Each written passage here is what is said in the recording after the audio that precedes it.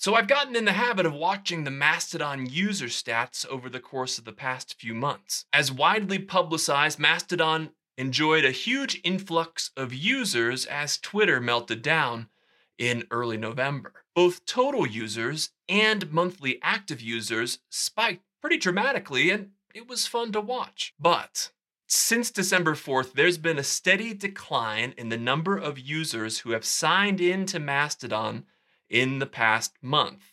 That is, monthly active users. In fact, with three exceptions, the monthly active user count has been dropping every day for a month and a half. Now, that's not as bad as it sounds. To a certain extent, that decline was to be expected. You had these huge spikes of users in early November and again in early December. A certain percentage of those influxes don't stick around, and then 30 days later, they fall off of the monthly active user count. Same with Mastodon as with any other service. The bigger the new user spike, the bigger the monthly active user drop, 30 or so days later. So when Twitter laid off its staff in early November and there was all that drama, you saw that huge Mastodon spike, and about a month later, say December 10th or so, you saw a corresponding dip in active users on Mastodon.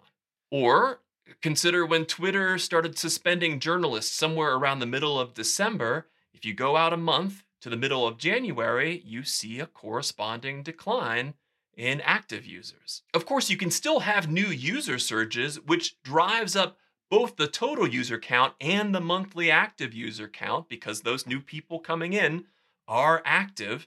And we saw that just a few days ago here. What happened then? Well, on Thursday and Friday, Twitter abruptly cut off, with no announcement, API access for some of the bigger third-party Twitter apps, including Tweetbot and Twitterrific.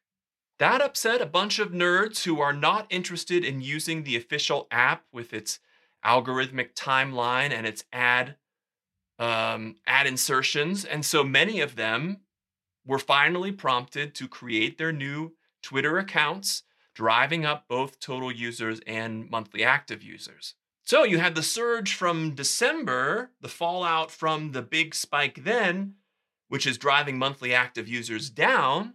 And you have these new signups, which are driving monthly active users back up. And for the first time in quite a while, we actually saw the monthly active user count go up, outweighing any lagging effect from 30 days ago. Given all that, it seems unlikely to me that we'll see this decline stop until we get 30 plus days out from those spikes in mid to late December. At that point, I'm guessing that we'll see Mastodon monthly active users stabilize, maybe somewhere in the range of 1.5 million MAUs. And hopefully, we'll see the MAU count, no longer weighed down by month-old attrition, start to bend upwards, start to slowly tick up after this longish decline. In any case, it's pretty clear that we're not seeing the massive growth that we saw back in the November timeframe. It's not the order of magnitude new world order that many fans of the Fediverse were hoping for when the Mastodon spikes started to hit.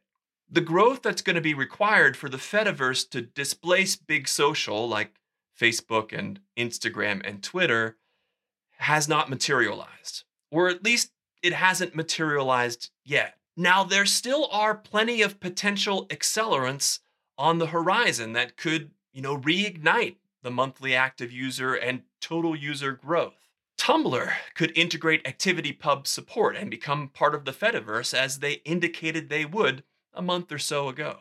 Mozilla could launch its new instance, providing a safe default home for new users looking to find their place on the Fediverse. And of course, Twitter could make another unpopular decision or two, driving users off of its platform and onto Mastodon.